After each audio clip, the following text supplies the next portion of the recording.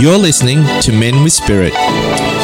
Join us as we explore what it means to be a modern man and live a spirited life.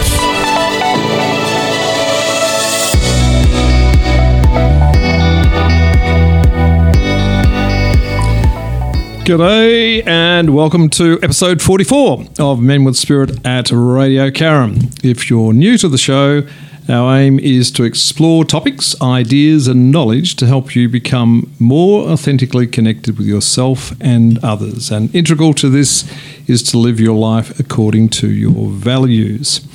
This show is an extension of the work we do with our Men with Spirit weekly men's groups. My name's Peter Anthony and I'm here with my co-host Steve Angel. Steve, how are you today? How are you feeling? Oh, I'm feeling great. Yeah, feeling good. I've been on a great high actually for the last few weeks, haven't I? You have, which is great. Yeah, I had some great healing done a couple of weeks ago. Yeah, some Hahnemann healing, which we need to talk more of on this show. Absolutely, we will do that. As a practitioner, Peter. Yes, absolutely. Yes. I think that would be an excellent subject, right? Yeah. And we had a really good night last night, didn't we? We did. Had a great group session yesterday with our men. Really robust conversation around values. Mm-hmm. That really was quite strong. And also back to parenting again. Yep. Yeah. Absolutely. And out of that, there was a desire to, the offer was made to get Marguerite along to our next men's group meeting to talk about parenting. I wonder how all the boys will feel about having a female in our group. The first time we've had a female along. But looking forward to that. We've only just, I spoke to Marguerite this morning, so she's agreed to come along, so that should be really great next week. What about you, Peter? How have you been since I'm feeling here last? I've got a range of emotions. Actually, I mentioned previously that I was moving into a new abode, and I'm very, very grateful for that. That's worked out extremely well. And but I'm still in unpacking mode, which is stressful in itself. I think anyone that's moved knows what's involved in. Every month later, and you'll be looking around the corner of the room, there's still another box that you haven't unpacked. Oh yeah, and then you realise you don't really need that stuff anyway. The amount of crap you accumulate over the years, and you think you get rid of it, and there's another box, and you think, what's in there? And you think, oh, this has got to go. Just decluttering your life, both physically and mentally and emotionally, I think is important.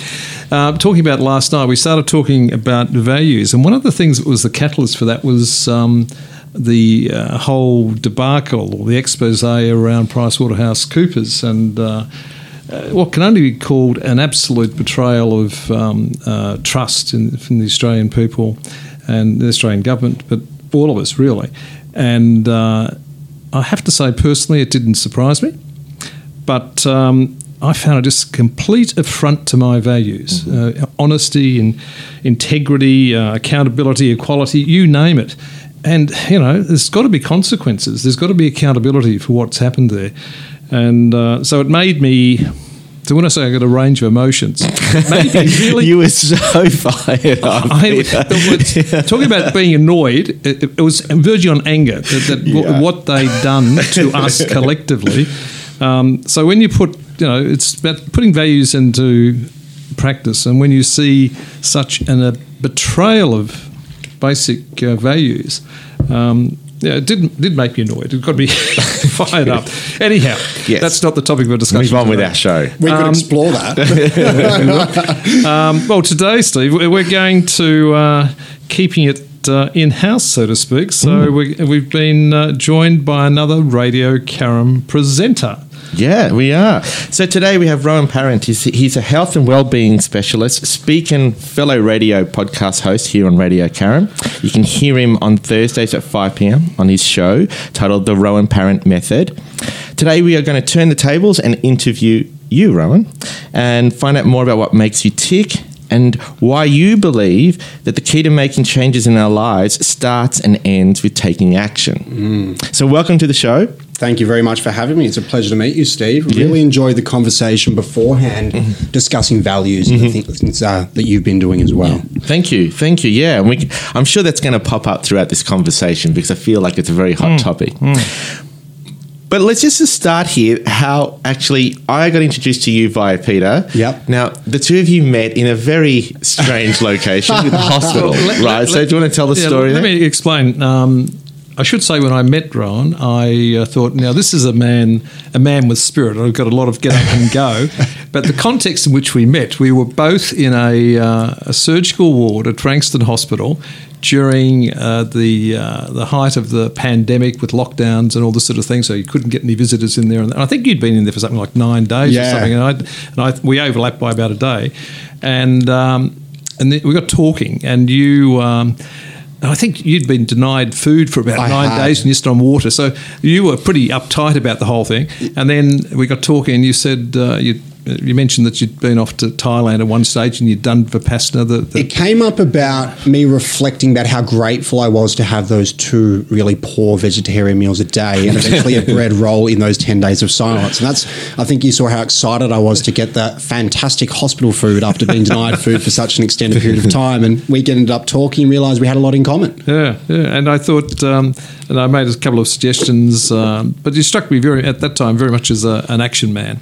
And I thought we must connect further. And I think subsequently you've done a number of things I've suggested, on your journey, and you've had readings and this sort of thing. So then we thought, well, look, let's get you on the show and talk about, because when on your show you tend to interview other people. What we're interested in today's show is more about you as a person and your journey and why you do what you do. So that was the context. Very interesting questions, and I will say that it is very different to be sitting in this particular chair, because normally I'm sitting where Steve is sitting, and yes, I'm interviewing a guest of my own. So this is a unique experience, and I'm thoroughly enjoying it. Well, we're going to put you under the microscope. Steve, what's the first little... I put myself under the microscope many times, so this is fine. Actually, boxing's played a very big part in your life. Yes. And when we were doing a pre-interview, you mentioned that. And I really want to sort of unpack that a little bit more. Why boxing? How did you get into boxing? Boxing's it's played a very interesting role throughout my life. It's still a constant, and I don't ever see me giving it up, considering how much it's actually given me, and probably not in ways that people would imagine. So initially when I started out, this might come as a bit of a shock to you, but I was a pretty reckless kid. I was very smart, but I was always in trouble. Spent most of my time in the principal's office, and I was, fighting back against older kids that, didn't like my outspokenness. Mm-hmm. So my dad said, you know what, you need to learn how to defend yourself. And I thought I was pretty handy as it was, but he put me into boxing. And I was thrown in the deep end. There was no kids at the gym. There was only adults. And I had to learn the ropes and rise up and overcome adversity and realise, you know what, there's a lot to learn with this. And I was just amazed at the skill that everyone had. And I was very active, loved my sport. And often with team sports, I got frustrated when the team members would give up when we were losing. And when it came to boxing, it was all on me. So it was that individuality where it was me striving for success and driving forward. In terms of that, I met a lot of interesting people, some positive people, some bad. So it is important, just in any industry, there are negative people that can be involved with it. But I was pretty fortunate to have some really good mentors, but also come across some bad ones. But it was a big layer in my life that led me on many journeys. We discussed me going to Thailand. I started coaching when I was 17. I've run domestic violence programs. I've worked with traumatised youth using boxing. I've run event management, large shows, boxing shows, everything else. It's been even a documentary series. So it's exciting. Love boxing. What do you think you get out of boxing that you may not get from something else? I guess you were talking about emotions, and boxing is one of those places that you have to regulate your emotions. And it's something that a lot of people are lacking when it comes to performance. In terms of not just what I get, I love the relationships that you develop, people that are getting out of their comfort zone, they're challenging themselves, they're getting in a ring with someone trying to punch them in the face. It's a pretty overwhelming experience for anyone to go through. And I think that everyone should do it at least once in their life. And some of the transformations that I've seen from people doing my 8-week challenge that have gone on to get promoted at work and start businesses, because things just don't seem as hard when you're in front of a crowd in the ring.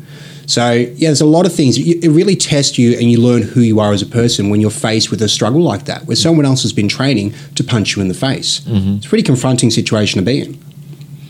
You talk about regulating emotions. Can you describe that a little bit more? Yeah. In terms of boxing? Or let's just start off with boxing, and then we can... So there's a big thing, and I think this is often overlooked in combat sports, because the way people perform in the gym when they're sparring is very different to the way they perform in the ring. Because obviously there's all sorts of experiences that happen. People have performance anxiety, they have stress leading up to the fight. they have jitters, they're enthralled by the crowd, they might get intimidated by their opponent, maybe they get a bad decision or something changes with their opponent, all sorts of things happen. So this mental game is so important, and I think most athletes don't get taught this, and that comes down to any sport. So learning how to regulate your state and managing your emotions through things like breath work, simply down-regulating at any given moment to be able to control and still perform under that pressure is a really learned skill that takes practice. And a lot of people go in and they don't perform the way that they intend to perform, and then they go, all right, I'm going to take some time off, and they might not fight for a year because they've been burnt a little bit and they thought that they looked bad. They don't realise if they keep getting in and they learn to navigate their way through those negative emotions, just like anything in life, people try to deny them or numb them or avoid them. You have to go through them and work through them, and then you learn to perform despite those negative emotions. Well, I can see a lot of similarities with just if you talked about life, right? Just challenging his life, regulating your emotions and just keep going rather than stopping and just saying, well, this is either too hard or maybe I'm not very good at it. But through that, let's go back to taking action is what you're talking about a lot. How has then the boxing? You've mentioned the things that boxing has done for you in terms of you mentioned the domestic violence that you're helping people, particularly women, I think, with boxing to help them with their confidence. So you've done those kinds of things, but how has it helped you personally from where you started as a kid to now? I think in terms of person, it's a very interesting question. So I'll answer it as best as I can. It would be to back yourself and be okay with uncomfortable situations, to overcome adversity when you're faced with it, and have that discipline to work towards something. Because when you get into the ring, you've got your coach, you might have your crowd and everyone backing you, but it's just you. And you have to manage the loss. And there's been plenty of fights that I've lost, even fights that I thought I should have won. And that pressure to be able to come back and go again, and you get that resilience to be able to continue moving forward. Plus, no one can do the training for you. It's only you. You can't pay someone to do the training for you. You have to do it. And you get better, and you get better as you go. And you keep getting bigger challenges, and it never ends. I'm still learning more now, and I've been a coach for 19 years. And I've been in the boxing industry for probably 25, I think, now. It's a long time. And I actually had someone come in that I trained 15 years ago to spar with some of the guys that I'm training now, and to show the distinct differences between my coaching style back then compared to now and how it continues to evolve. And I don't know where it's going to end up in the future. But that adaptability, adopting learning styles, building rapport, because every person that came through the door, for me, particularly in a coaching sense, you have to learn to package it for the audience. So with my Almost Boxing Legends Challenge, for example, which is where I train 30 people up over 8 weeks and they step into the ring, everyone's different. Some people are visual learners, some people are kinesthetic learners. They're all different learners. And it's just me having to get them all ready to step into the ring within 8 weeks, which means I have to adapt my teaching style. Some people I need to motivate in different ways. Some people are a little bit more empathetic. Some people need a push. And you learn to regulate your state and help them regulate their state. My partner laughed at one of the fight shows where there's all these people going in like a deer in the headlights for their first show. And you're tucking their shorts in their pants, you put their mouth guard in, they're just like, take me, I'm yours, because they're so scared. And they're really vulnerable, but you're there to protect them and lead them through that experience. So I think the coaching and boxing is such an intense area, and then applying to things like domestic violence with our most vulnerable people in the community, gave me a really versatile set of skills to work with absolutely anyone, and it paid off in every coaching area I've ever worked in. So I'm very grateful for my experience in boxing. How has it helped you as a child? You said, you were, a bit of a troublemaker, a bit of an upstart, getting in trouble. How has boxing helped you deal with those emotions and that behaviour? I think it was a release early on. Don't get me wrong, I think a lot of people out there, they end up in interesting situations. So I liked chaos when I was younger, and I found myself in a lot of those environments, and I sort of use that to work with young people now. I work with young people in prison, kids in resi care, all different kids, to sort of guide them in the right direction and explain that you can be strong and that you can be tough, but you can also be kind, you can be compassionate and a safe person. So those skills in terms of learning what was important, because I guess I had a bit of a label when I was younger. I was kickboxer, Rohan. I was always known as the boxer. And you end up in some interesting situations for that. And I'm very thankful for Does that draw more negative attention towards you? Do people want to try younger, and certainly. Challenge particularly you? When I was a young kid that knew how to handle myself, and had older friends that didn't know how to handle themselves, and they were picked on by people that were even older than them. So I found myself in many situations throughout my youth. Yeah. But again, it was... Yeah, is not something I reflect on positively, but I wouldn't change it because it is a part of my story and it gives me a unique ability to relate to other people, to talk about things like breathwork, mindfulness, vulnerability, to come from someone who is considered to be a strong, assertive male and still be a safe male. Even when I'm working with the young people that are, living similar crazy lives when they're younger, they're not going to listen to the average social worker that's coming in with compassion, loving kindness. But I get them meditating. I get them back into school. They listen to me because I'm the boxer guy and I can speak the language. I understand what they're going through. I know the stress that comes with it and everything else. So it's a very unique lens that I have on life that not everyone understands. You're referring to this. Sorry, I was going to say the youth therapeutic work you got involved in. How did you get involved in that side of things? Well, it sort of stemmed from originally working with domestic violence victims, and we started a charity. I think we'll probably touch on that first, which was Safe Australia. Eventually became the Stance with my business partner at the time, William Fagan, and we were empowering female survivors of abuse through domestic violence programs, specifically using martial arts and combat sports. The logic behind it was rhythmic, repetitive movement lowers arousal baselines in people that have experienced trauma, things like drumming, skipping, etc. So we figured pad work and things like that would have the same effect, and we were right. So we tracked it all with DAS21 tests. We had people coming from the Salvation Army, Anglicare, Nemi, Sakars of the works. They had great results. Eventually we moved on from that, and I started working in a therapeutic setting with young people, and one of the people that took me under his wing, Stefan Friedrichsen, called me the Luca Brasi because he just gave me all the kids that were pretty much unreachable. My first day, I had a kid pull 2 kitchen knives at me in the kitchen and said he was going to kill me. And I just stared at him and he didn't know what to do. And I said, I'll give you some space. Went and waited downstairs for a bit. I go, I'm not going to leave, so he doesn't think that he made me leave. And he's like, he's still here. I'm going to kill him. When he realised I was still there, I go, I'll see you next week, mate. That I kept work with me about a month later. He's like, man, why didn't you run? Like, they always run. Everyone runs away. And this poor kid, we went to court and he'd had all these charges against him from resi workers that were just scared of him. And he was safe with me. He listened, we talked about all these things. And same with a lot of the kids I developed relationships with, because for a lot of them, they either viewed really nice people, but they viewed them as weak, or they knew very strong, assertive, abusive people, and they didn't know the middle ground. So being that safe person that is also an assertive, strong male that still has goals and is direct and confident, I think is an important balancing act that everyone should be pursuing. Interesting. Good. Now, Rohan, you became a single father. I did. At 27 years of age. Yes. Now, how has this experience... Well, give us a bit of background to all of that, and how's this experience shaped you? Because you spent a lot of time with your daughter, and you just watched a video the other day of how proud you were of some martial arts she was doing. Oh, it's amazing that she's actually pursuing a martial arts journey of her own now. It's nothing I've ever forced on her. She's tried a few different things, but she never wanted to box. That's her decision. I'd love it if she changes her mind. In terms of parenting, it was probably the biggest change in my life. And I think every other change that led up to that point put me in a position to be able to take on that role. As a primary carer of a 1-year-old child, before that, I was an only child. I pretty much did what I wanted. I lived my life. I pursued goals. I'd travel and live overseas. I just start businesses. I very much did what I wanted to do. And then all of a sudden I had this young person that was dependent on me. And I had to change everything. I had to pretty much stop my business, give up my fight career. There's a photo on my Instagram of me standing on the side of the ring with a baby, giving instructions to one of my fighters, and then they told me I couldn't have the baby on the ring, and I had to give her to some stranger in the crowd, and then she was screaming. I'm like, I can't even take my fighters to fights anymore. So I had to change everything about my life and find things that I could still pursue whilst being a parent and giving her all the things that I think she needed.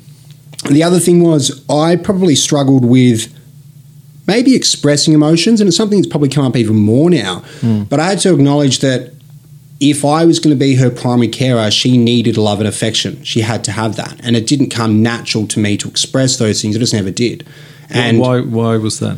I don't know. I guess the topic comes up that, particularly for a lot of men, they think that vulnerability and emotions are a weakness, a sign of weakness. And it's actually one of the biggest strengths you can ever have. So I'm very grateful that cultivated in me with my daughter, because I expressed that and it just became who I was. It was probably would have been different if I was the typical, separated father that only had my kid every second weekend and was taking them out to, theme parks or something. But because I was there for all the sickness, I was there for all the milestones, I was there for all the sleepless nights, I very much played the role that a mother would play, but also the same role as a father. So I was fortunate enough that I did have support as well. But yeah, as the primary carer, it was a big shift in me, but a great one. And it definitely got me to this point. What have you, how have you looked at your life in terms of what you're going to do? Has it always been something that you've had a clear idea of what you want to do, or do you tend to find yourself seeing signposts and going for them? That's a and yet again, another good question. So I'm a firm believer that if I blindfolded you and put a target on the wall and gave you a dart, you're not going to hit it. Yeah, you have to be able to see the target. Now, everyone thinks, I don't know what to do. I don't know what to decide on. It's okay to change your mind. Just pick something. If you were going to go to America, along the way, you would see certain specific sites along your travels that you would notice on the way to that particular destination. So if you pick a destination on that path, it'll sort of indicate what you come up against. And then you can decide to take an alternative route. That's fine. You can change your mind. So for me, I've set clear goals and they've all played a role in my life. And it's amazing even now. An example, I've been looking, 10 years ago, I did a bullying program in primary schools with Caroline Dawson using EFT to regulate kids to emotional freedom technique with bullying. And I did the certification and everything. Now it's just come up again now, 10 years later. All these lessons that I've learnt at particular points in my life, they all play a role now. And it's as if I'm connecting all the dots and putting all the pieces of the puzzle together, which is pretty amazing. Yeah, it certainly is. You're paying attention to what's going on and trying to apply it in a different way. Let's just go back to your daughter for a second and the emotions, or, showing the vulnerability and the emotions that you spoke about. How has that made you a better man? That's another good question. So in terms of becoming a better man, I'm specifically saying man because we're kind of sort of making reference to, the masculinity that you talked about, and being a strong man, and you have that kindness and compassion. So I'm not signaling out, women out of this question, but just sort of just talk about that, because we often talk about this on the show about being men and what kind of man you want to be. Well, I'll give you an example that came up. I think it was yesterday, so it's probably relevant. I was talking to my daughter, and we're just talking about life in general and direction she wants to take. She's very much working out who she is as a person now at 10 years old. A lot of big questions from her and her own identity, which is exciting to see. Obviously, parents stress about these things, but I'm pretty confident that she's going to make good decisions. Now, she said something about her future partner, and she said it was important for her to have, a future partner that is tough, but not as tough as me, but they had to be kind like me. And they had to be nice like me. So it was important. I'm like, this is great. So I said, she is a very strong, assertive girl, very direct. She's very stoic as well. And, she's very kind to animals, other kids, everyone else as well. But she is got a lot of masculine traits from growing up around me. But it was important to me that she, I didn't want her pursuing strong men in her life, because sometimes it takes maybe people that are perceived as strong men, it takes them a long time to become kind men. Through that process, just from my experience. I knew a lot of people that I respected for their strength and power, but they weren't necessarily good role models. And that's something that I hope my daughter doesn't pursue. And I think she sort of confirmed that she won't, because that kindness and helping people is an important value to her that she brought up. And I'm glad that I've sort of displayed that to her throughout her life. Were you surprised by her response? I wouldn't say surprised. I was concerned because a lot of people feel, I know even personally with me, I thought, I'm a boxer, I'm strong, I'm this, I'm that. Whatever my identity as a man was, particularly a young man, and the role models that I had that were assertive people, and reflecting on that now, a lot of them I don't really want to be like, and I'm glad that I'm not. But they did play a part, because they did give me a lot of good qualities in my journey that I use in a positive way now. But a lot of kids out there that think, maybe even girls, boys that are denying the feminine energy, they get drawn to crazy people. It might not necessarily be the right people, and they're not the right role models, and that sort of impacts the behaviours and habits and experiences that they go through. So they can make some pretty poor decisions. I was pretty lucky that none of my bad decisions really had too big a negative impact on my life, but I have a lot of friends that weren't so lucky. Some of them are still living those lives now, and it's pretty sad to see. And as every parent, you don't want your kids to make the same mistakes that you do. So just knowing that compassion and empathy and those qualities are important to my daughter makes me know that I did something right. When do you feel that you started to change as a person and develop that kindness and compassion that maybe you didn't have before because you were focusing on that very sort of strong, stoic male I think there was many points throughout life, and again, we're talking about even your journey. It's always a work in progress. We're always learning and developing, and I don't know where I'm going to be in another year's time. It's very interesting to see. I'm pretty excited. But I think when I was in my early 20s, I thought at one point, what is the polar opposite to me? And I thought, a monk. That is the opposite extreme to me is a monk. And I'd never meditated or anything like that. I'd been around, my mum was very open-minded with a lot of these things. So I was exposed to those things, but they didn't really resonate with my fighter mentality at a young age and my identity that I had of being a strong fighter male. And that's how I operated in the world. So then I went to all the temples in Springvale, and they had this crazy white guy that was very hyper-aroused, hanging out, going, I'm here to talk to monks. And they were like, can this guy just leave? And I just went from one temple to the next temple. Most couldn't speak English. Finally found one. They gave me a book that was written in Vietnamese, and they finally gave me a contact for someone in Thailand. So the next thing I knew, I was flying to Thailand to do 10-day silence in a Buddhist temple. And it was one of the most hardest things that I ever did. And I had a lot of regrets from mistakes that I made in the past. Obviously, when you're not talking and you have no idea how to meditate and you have to do it for multiple hours per day, every day, it's a pretty confronting experience. Particularly, being vulnerable and not being able to distract myself in any way, shape or form. You process every conversation you've ever had, and then it's their fault, and then it's your fault, and it's their fault again. And you go through this roller coaster. So I think it was day 7, and I was pretty broken at that point, thinking, I don't belong to be here. Everyone was so nice and kind and everything, and it just was opposite to me. And I thought, I said we got to speak to the monk for about 10 minutes on day 7, the only time we got to break the silence. And I'm like, I feel like I don't belong here. His question was, would the person who used to live like that be doing 10 days silence in a Buddhist temple meditating? Would they be doing that now? And I'm like, no. He goes, you're not that person anymore. And it was like that liberating experience that I didn't need to be that person anymore. And then for the next 9 months, it was like, who am I? Who do I want to be? I'm in another world. No one knows me. I met 2 Aussies the whole time. So fighting was still part of my identity there because I was fighting Muay Thai, but I didn't have to hold on to how I was expected to be. It was a very liberating experience. Since then, there's been many things, even, experiencing where I had a chat with Peter recently about spirituality. It seems like the other layer. I'm very much focused on well-being, and this is probably going slightly off topic, but I'll give you a bit of context. When I was younger, everything was bigger, stronger, faster, more powerful, success, performance, drive. That was just everything was. Very strong action, masculine traits. And that's what I modeled, and that's what I pursued, and that's what I was known for. So learning to prioritize well-being and knowing when to rest and be able to have that sustainability and regulating emotions and being emotionally available, all these skills sort of came later. Looking at connection instead of just, fickle relationships. All these things became a priority later in life. And it's still a work in progress. So now, what does a successful life mean to you now? How would you, for you, what's success? I guess it's a very fluid answer. So in terms of success, for me personally, and I love that this has been flipped on me because I always ask other people what their definition of success is. One of the key elements to me, one of my values is freedom to do, not freedom from. And in terms of freedom to do, I want to be able to choose how I spend my time, but there's a few things that come with it. How I choose to spend my time, I want to enjoy it, but it's also important to me that it is not only good for me, but it is good for others and it is good for the greater good.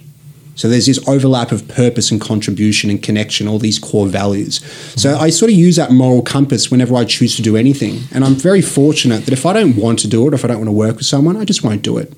I like to follow my compass in those decisions. And throughout my life, we're talking about alignment. That's always been a key factor. And whenever I follow those instincts, I went to very good places and I could always see the lessons.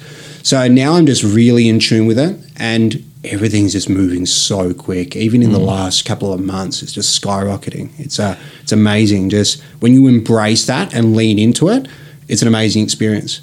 It's interesting. I think you made the observation the other day, just that this was probably the best period of your life in terms of what was unfolding and this sense of excitement. But at the age of 35 now, you've just recently learnt that you're going to have a double hip replacement. Yeah. So how's this altered your outlook on life and your plans? Because a lot of people you're only 35. Yeah. And even people that are much older that have got this situation would throw their hands up in despair and give up.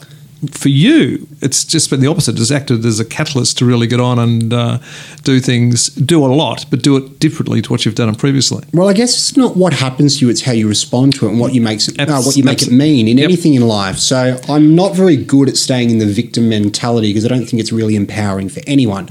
So for me, I was doing an experiment on nasal breathing and I decided, you know what, I'm going to enter a marathon and I'm going to have minimal prep for it, and went out and ran 4Ks purely nasal breathing as an experiment because I don't get any of my clients to do anything that I don't try. So we were testing it out.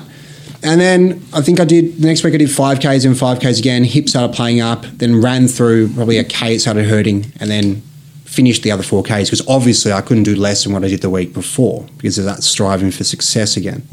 Planned to do 6 but said I'd stop at 5 and then literally couldn't walk. And went to the doctors, I did x-rays, I go, yeah, you got a bit of arthritis. I'm like, okay. And they go, you'll be fine. Take some anti-inflammatories. I'm like, all right. Then it's all myo and they go, yeah, it's your hip flex. I'm like, okay. And then they go, we did the ultrasound, that's fine. I'm like, I'm really not okay. And this happened back in October. Finally they did a scan in February and they're like, your hip is collapsing. And then they said, they go, you're at risk of fracturing. And I'm like, they go, a normal person wouldn't be walking. And they didn't take me seriously, even the specialist, because I walked in, in pain, but, life keeps going on and I have things to do. I have a family that I need to provide for. I have goals and, clients and everything else. So I have to keep being productive. But there was a point where my pain was so bad in my right hip that I tore my hamstring in my left leg because I was favouring that leg so much. So I couldn't use either legs. And then the specialist finally called me back. They're like, you need emergency surgery. And I'm like, all right. And they go, we have to check your other hip. And they call me back and the other one's already fractured. They're like, a normal person should not be walking. And I turn up, they're like, go get some crutches. So, I use crutches for a bit, but they make me really slow. So it's interesting today. I was shocked to see when you turned up here at the studio and you didn't have your crutches. And and you'd done, 10 talks or something? 12 talks in 4 weeks. And one of the leadership gigs I did, I think a week ago, for Nunawading Swim Club, leadership for their staff, which were all great leaders. So I was very happy to be a part of that and help make them be better at what they do. It was more about them than me. But one of the people that hired me said, I was just amazed at how you stood there for 2 hours with such great posture and, so confident, commanded the room for the whole time. Like, it was great to see. I'm like, thank you very much. Would you believe that I need a double hip replacement? I'm actually in a lot of pain. And she was actually blown away by that. But, life keeps turning. Obviously, there's things that I can't do. And I think I discussed with you, Peter, when we caught up, there was a point where I couldn't sit in a chair. Obviously, I couldn't exercise. And that's been one of my key elements for mental and physical health and such a key part of my identity throughout my life. And I couldn't do any of it. I couldn't even sit in a chair and meditate because the pain was that bad in my leg that I could not concentrate. So there was a point that was very dark for me where I had to drag myself out of it. I've had the occasional pity party, but it doesn't last long. And we were talking about negative emotions. I have a perfectly good reason to feel a little bit sad. And I'm not going to consider that a disorder because there's a reason. And I allow myself to feel that, hold space for myself. And you know what? Now I'm sharing it a bit. When relevant, I don't have a woe is me because that's not going to help me in any way, shape or form. But if it comes up that I'm not feeling the best, I'll voice that. But I get on with it. So in terms of living my best life, it's amazing how happy I am and the definition of happiness. So when I was younger, and I think a lot of men, women, everyone pursue this, a 10 out of 10 experience for them would be excitement and, adrenaline rush. And they seek all these crazy things while people look for crazy situations and drugs and alcohol and all these things that they end up in because they're looking for those thrills. That would be a 10 out of 10. And then 0 obviously would be misery, depression, etc. And a 5 would be pretty standard. For me now, a 10 really isn't that. A 10 is feeling confident, feeling calm, feeling stable, feeling those moments of clarity. That is my 10 out of 10 and I feel great. And I like sitting down for a journal each day. I'm always getting at least 8s every day. And then I start questioning, why an 8? Like, why not a 9 or a 10? What is a 9 or a 10 to me? Like thinking about it, like, you know what, today probably is a 9. Like I'm not going to say a 10 yet because I'm sure there's more out there because, I have a high expectation of myself in life, more of myself than life. But, figuring out how I rank experiences and what I'm actually looking for. And my life is so good. My relationships, my career, everything is in alignment. Yeah, I had this surgery. Yes, I'm in pain, but everything else is going so well. I feel so connected with everything, and it's a unique experience to be in because everyone's like, wow, you know, you've got this horrific surgery and you're in this pain. I'm like, but I feel great.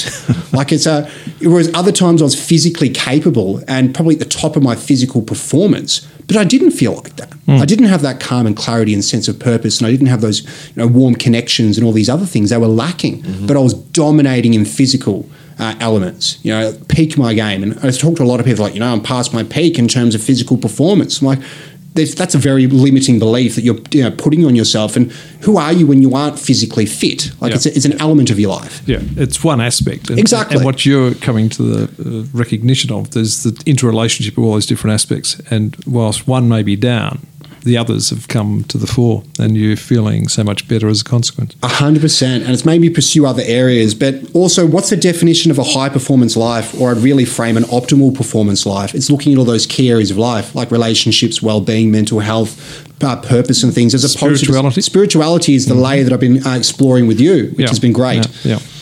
Great. Look, we might have a little break and then come back and continue the conversation. But one of the things we like to do, as you know, Rohan, is to play a bit of music as a bit of an insight into our guest. And in your case, you've nominated a couple of songs, and the first one was The Final Countdown. Now, do you want to explain why you chose this and what it means to you and your daughter, by the sound? I would love to. So this is a really good thing, because after that reading that you recommended that I get when I was exploring spirituality, one of the things that came up, we'll talk about emotional expression and, you know, feeling things and, you know, noticing, you know, obviously being present, which has been a big factor of mindfulness throughout my life. But what music do I like? And I really couldn't name any, despite, you know, having a lot of music throughout my life and a lot of genres, a lot of stages. So you asked me to come up with it. I'm like, all right, this is a sign. Perfect. Thank you for that. Now, The Final Countdown to me was always a fun song. You know, it was one of those songs that would just come on when you're out and about when you're a young person. And I have no idea how it popped up in my family, but we have a bit of a running joke where if me or my daughter will go, or my partner, one of us will go, da-na-na-na, the other one has to go, da-na-na-na-na, and like everyone will sort of just go throughout the house. It's this thing. And I've made the joke that one day my daughter's going to be getting an award or a trophy or something, and I'm going to be in the crowd and I'm like, da-na-na-na, and she's going to have to come back with it. But if anyone, like, it just happens when we're cooking, just anywhere in the house, someone will have to respond. We've even joked that any future kids will probably, their first words will be da-na-na-na. So it is an important song to me for those reasons. A sense of upliftment. It is. Family it's a fun thing with family fun. Good. Let's hear it. Hey everybody, this is Art Alexakis from the band Everclear, and it's good to be talking to you here at Radio Carrum. Hey, and welcome back. You're listening to Men with Spirit on Radio Carrum with me, Steve Angel, and my co-host Peter Anthony. And today our guest is fellow Radio Carrum presenter Rohan Parrant, and we're discussing taking action in life using Rohan's story as a case study in self-development and just getting stuff done. Before we resume the conversation, Peter, you had a quote that you wanted to share from the Wisdom of Crazy Horse blog, as we often refer to. What's this one about? Okay, I thought this one was particularly relevant, and Rohan made mention of, you know, different crossroads in his life. And this quote's on the crossroads in life. And what he says is this: when we come to a crossroad in life, we usually think that we will have the option to go forward in one of two ways, only having to decide which way is best. The reality is that a crossroad is an opportunity to go ahead in one of two ways, or backwards in one of two ways, the way you came or another way. In this way, crossroads in life are a great challenge and test. The greater the opportunity you are about to be presented with for growth in your life will always be equalled by great temptation to take an easier option and not progress. The way you meet this test in life changing either for better, the way you meet this test in life, the way you meet this test is life-changing, either for the better or the worse, unquote. Got it eventually. You did.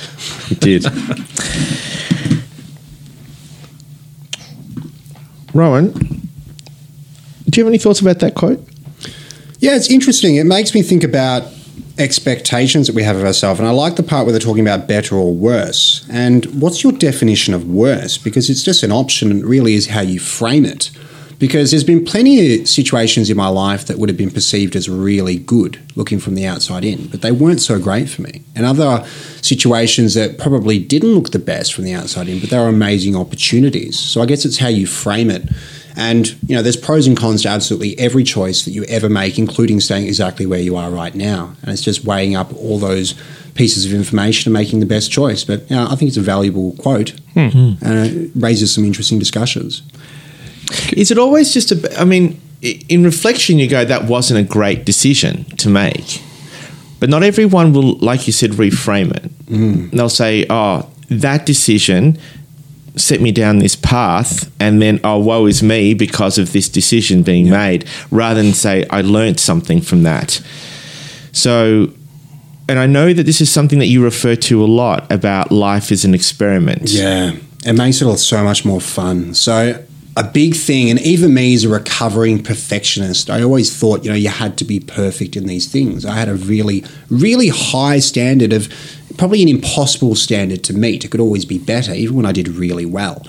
And if you don't meet that standard, people get stuck. They stop, they get trapped, and they view it as a failure, and they think I am a bad person, or I'm just not good at what I do, and they don't have the confidence to try again. When you view life as an experiment and you're going out there testing theories, you're gathering data, you're figuring out new boundaries, you're learning about yourself, and you give yourself permission to learn and grow and adapt and suck at the start, because no one starts off a white belt. No one starts off a black belt. Everyone starts off a white belt. You can be really talented, but you're still a white belt. So you have to progress through life. And when I started giving myself permission to learn as I go, instead of philosophizing and trying to get the perfect way, because if you wait 3 years to make a decision, you're still going to find ways to improve on it when you finally do it, no matter how much planning you've ever done. There's always going to be ways to get better. So the sooner you start that, the sooner you start improving. And in a short period of time, you get good very quick. And it just takes that pressure off. Instead of this needs to be the best, this is I'm going to get better. I'm going to give it a go, and I might suck, and that's okay, and people might not like it, and that's okay. That's entirely up to them. It's just allowing yourself to go through that process, and it's one of the most liberating things I ever did. Did you have something to say, Peter? Go on. So in your work that you do now, a lot of the coaching work, how do you teach that philosophy to somebody who's hesitant right now to go, okay, I just want to get it right before I get started? Yeah, well, a quote that I always heard was, someone out there is living your dream life all because they took action. That is not, I butchered it. Someone out there that is not as qualified or as experienced as you is living your dream life, all because they took action. So you can pretty much start when you're 70% ready. And everything in my life, I give examples. I actually mentor a few young people, up-and-coming entrepreneurs, and we talk a lot about this. It's very rewarding work. Obviously, it's their journey, and I tell them it's their decisions to make. I leave a lot of it in their hands, but I give them examples from my journey. But looking at things like Almost Boxing Legends, when I first had that fight show, I'd never run an event before. I just had this idea. I couldn't open a gym because I was a full-time single parent, and I didn't have the capacity to do these things, but I wanted to look at boxing, and I wanted to have an impact, and I thought, what could I do? So I planned out this event that was going to be an 8-week challenge, and I mapped it out, no experience of anything, and then all of a sudden started doing it. And everyone's like, that won't work. Everyone came to me with problems. I'm like, come to me with solutions. And I just problem solved everything, figured it out when I went along the way. And it started off in a basketball stadium for the first one, eventually grew into using a nightclub and being an amazing show. But I was looking at $40K worth of debt 2 weeks out. I'm like, is this going to work? My plan worked because I planned it out and I made mistakes, and every show got better. It just continued to improve. But if I waited till I was ready, it never would have happened. The stars aren't magically going to align. You're never going to get this sign. No one's going to wave a magic wand. There's always going to be a reason not to do the thing you want to do. You think, when I finish this period of work, or when the kids are older, when this happens, it's never going to happen. You just start, and then you get better. So it's taking action. 100%. Absolutely. And at the beginning, initially, to get the wheels turning, because, Newton's law of motion. There's an object in motion, continue in motion, you can just keep going. Yep. You've got to get started. How would you describe the work you do now? There's a lot of overlap between my clients, and it's becoming clearer and clearer to me now. So I think you referred to me as a health and wellbeing specialist. I still struggle to know what to identify myself as in a professional capacity, because at the end of the day, I help people or humans with human problems and human goals and human needs. And there's a lot of overlap. So if I'm working with an athlete that has performance anxiety and one of our most vulnerable people, like domestic violence victims or traumatized youth, they have similar needs. We have things like connection, purpose. They need better sleep. They need to be eating a diet that's good for them. They need to be having some sort of movement. There's all these key things. But I work with people, big focus on linking performance and well-being together, because that was something that I overlooked when I was younger. Mental health being a priority is something that's very close to me. It's affected a lot of people, even me personally. So, yeah, looking at what people need on a general population standard, but also the individuality that comes with each person, packaging it for that person. So I might get 6 people to meditate, but the way that I explain it to them and package it for the audience is completely different. If I'm working with year 9 boys at a high school, I'm trying to teach them to meditate that have no interest in it at the start, compared to working with someone in the office that's working long hours and really struggling with their relationships and managing emotions, or someone else completely. It's all different, but it's the same tools. Yeah, so it's just, one of my greatest assets, I believe, is behavioural flexibility and also being able to package the information for the audience, for whoever I'm talking to. So how do you describe yourself? Me personally or professionally? Well, professionally. How would you describe the work you do? The work that I do, I guess it lies in transformation. I help people. I ask the question, what would your life look like and what would you be capable of if you were operating at your absolute best, whatever that looks like to you. Okay. So that's what I help people do. What motivates you? Why do you do this? I guess I've been probably on a personal development journey in some capacity for the majority of my life. And all the signs throughout my life, it just shows me that I'm meant to be in this space. Even meeting you in the hospital and then us having conversations and me attending Men with Spirit, they're all pieces of the puzzle. I've been very lucky to have so many great people at what they do, even in my podcast, so many experts. And I feel like learning from them, I love it. It's not work to me. It's just my passion anyway. Obviously, I get positive benefits. I love sharing information with people, that contribution aspect. I like speaking. I like engaging with people. And I feel like it's a bit of a problem-solving thing, because there's a duality in life. So there's light and there's dark, and then there's need for empathy, and there's a need for strength, and there's need for, all these things are all relevant. And some people rely in one particular area, and they get tunnel vision in that particular area, and they deny the fact that there is some purpose with the other area. I feel like I'm putting all the pieces of the puzzle together and helping people uncover what's important to them. And it's just exciting. It's just a fun thing to do. And I love working with people because they're all so different, but also similar at the same time. So every day is different.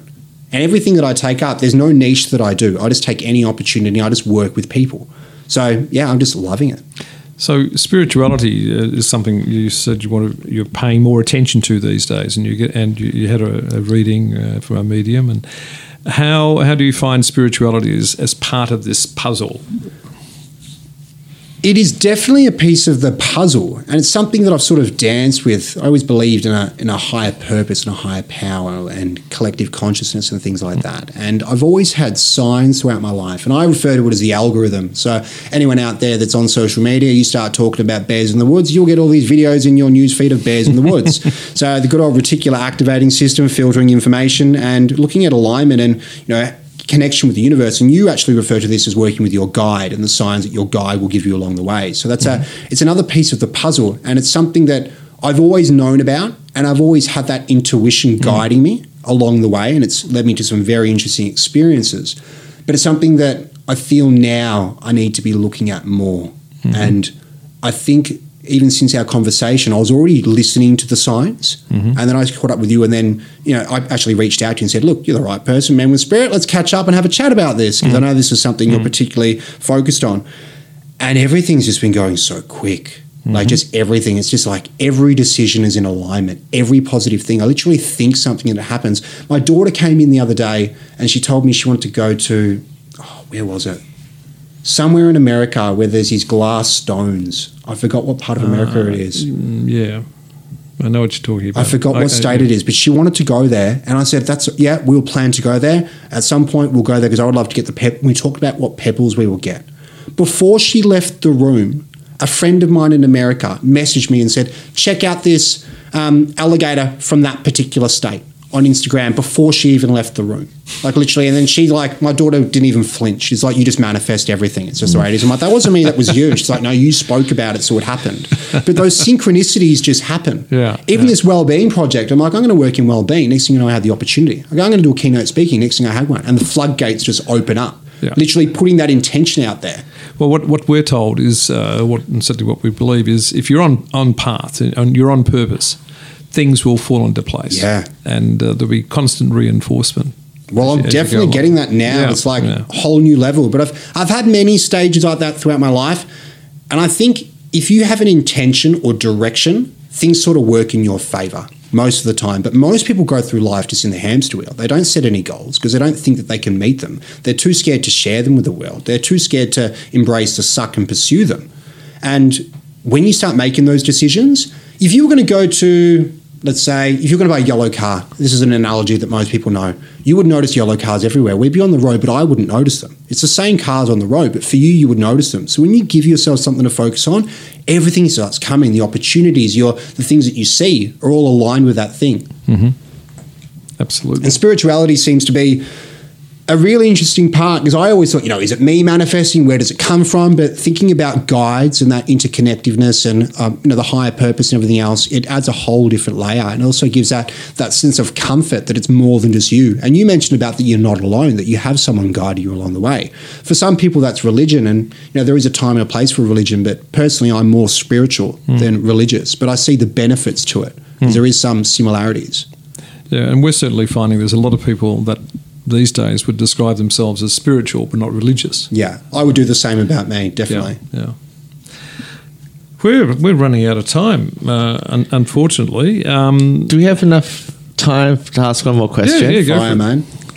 It's a question that you mentioned it earlier in the first half, and it was a conversation I had with a friend of mine who's in the Scott Carson, who we've had on the show before. And he works with men too and has an organisation. We were talking about vulnerability, the word vulnerability and the importance of vulnerability, but how, even to this day, with everything that everyone is talking about and the importance of vulnerability, how the word still resonates with most men as weakness. Yep. Despite the importance of it. What's your thoughts on this before we wrap up? How would you reframe it? I'll try and keep it brief because we are running out of time. But in terms of vulnerability, even me personally, I did view it as a weakness. But I think in many cases it can be for many people if you change the definition. Now, personally for me, being vulnerable is putting yourself out there, sharing your thoughts, expressing your feelings, actually taking a risk, pursuing your goals, exposing yourself to scrutiny and criticism and judgment. That is vulnerability because you're being authentic. You're actually putting yourself out there and you're actually setting yourself to be exposed and be seen. That is being vulnerable. I don't view being vulnerable as just having a woe is me pity party and living in that sense of weakness because that's not very empowering in any way, shape or form. I think it's important to hold space for yourself to experience negative emotions, but you have to get out of them. You have to do the work. You can't identify as a victim. You can't be at effect all the time. But being a stone cold killer all the time and having negative relationships with your family, your partner and all these other people and denying your emotions as a human being because negative emotions are a part of the deal. We have to go through them. It's important to express that and show other people that that's okay and hold space for people because we're losing men all the time because they have that mask on and the mask gets heavy because they might have everyone else fooled, but it's affecting everything. They're snapping at their partner. They've got all these issues, health concerns, the works. So vulnerability to me is actually expressing yourself and being who you are and a whole person. Good. Rohan, if people want to contact you and want to follow up based on the conversation today, well, firstly, they can listen to the show. Yes. Thursdays at 5 p.m. Yes, that's correct. Okay, and if they want to contact you, what's the best way? At your website, Rohan there's a Parrant? website which is being in the works at the moment, Rohan Parrant, so RohanParrant.com. Also on social media, there's either Rohan Parrant through Instagram, TikTok, or Rohan Parrant Method. There's many ways, but I've got a few things that are coming up, a few speaking gigs, a few online programs working with similar topics that we're talking about at the moment. But yeah, feel free to contact me online. Excellent. Thank you so much. That's been a fascinating conversation. Really appreciate having you on. It's nice to have you on the show. Just wrapping things up before we come up with your final piece of music. Do you want to say anything in conclusion, Steve, before I just have a few little announcements? No, make your announcements. I've enjoyed the conversation. Yeah, it's been great. Thank you. Okay, information and links about our shows are available from the Radio Carrum website, which is radiocarrum.org, or via our Facebook page. Our shows are available on all major podcast platforms within a day or so of broadcasting. If you want to attend any of our Men with Spirit gatherings, event details, including how to register, are also on our Men with Spirit Facebook page, which is at Men with Spirit. Locally, we meet in Frankston, usually every Monday evening, and we're committed to helping men to grow. So reach out and see if we have a place for you or a man in your life that you care about. You can also email us at connect@menwithspirit.com.au. And thank you to all the Radio Carrum sponsors. And one other quick thing is Marguerite Poole, who we had on last show, has got a 3-part course on parenting. It starts on Tuesday the 6th. So if you're interested, go to her website, which is holisticalignment.com.au, or via Facebook. Now, Rohan, you've chosen as your last song a song called Last Resort by Papa Roach. Do you want to explain what the song means to you and why you've chosen it? I guess it's a song that lights me up, and my taste in music has changed a lot throughout my life. And the song does pop up occasionally when I'm out and about, but it was actually a song that got chosen when I was probably, I think, my 4th fight in Bangkok, Thailand. But it popped up a lot when in my younger days. It was just an exciting, upbeat song. It was very extreme. And again, it's another piece of the puzzle, if you like, because I think there is time and a place for that variety and excitement and enthusiasm, and this lights me up. But it's not necessarily how I live my life, but it's It's an interesting choice. It's nearly, I was on Spotify, it's been downloaded nearly 1 billion, that's with a B, 1 billion times, which quite amazed me. Okay, thanks for listening, everyone. And the Spotify playlist for today's show, episode 44, will be on our Facebook post. Until next time, be true to yourself, and see you then.